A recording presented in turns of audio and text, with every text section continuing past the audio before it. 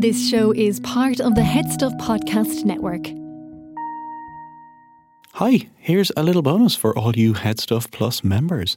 I asked this week's guest, Dr. Elizabeth Parker, what one book she would recommend if you're really into eco-Gothic and creepy forests and you want to read something in the area. And this is what she had to say. So for me, it would be a book called The Ceremonies by T.E.D. Klein. And I'm so sorry because I've recommended possibly the longest book in the world. It is about 400 or 500 pages, but it is such a page turner. And it was this random book that I think it was my supervisor recommended it to me and said, you have to read this.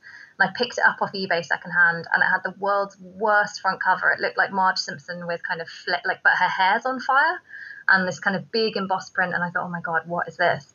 But it is this unbelievably immersive, creepy American novel about so many of the things we've been talking about. And for anyone who's kind of a fan of Gothic literature, it's so rewarding as well, because the main character is reading kind of a history of Gothic literature, all these different stories as he goes through, and a lot of them relate to what's happening in the text. And you spend a lot of the text just wondering what on earth is going on. And it also forces you to have a kind of, or for me anyway, to have a bit of an existential crisis about my own relationship with nature and how far away from it I am and how I want to go back, but also it's terrifying to go back. So yeah, without spoiling it, because I do think it's absolutely brilliant, I would thoroughly recommend The Ceremonies. So there you have it, The Ceremonies by T.E.D. Klein, published in 1984.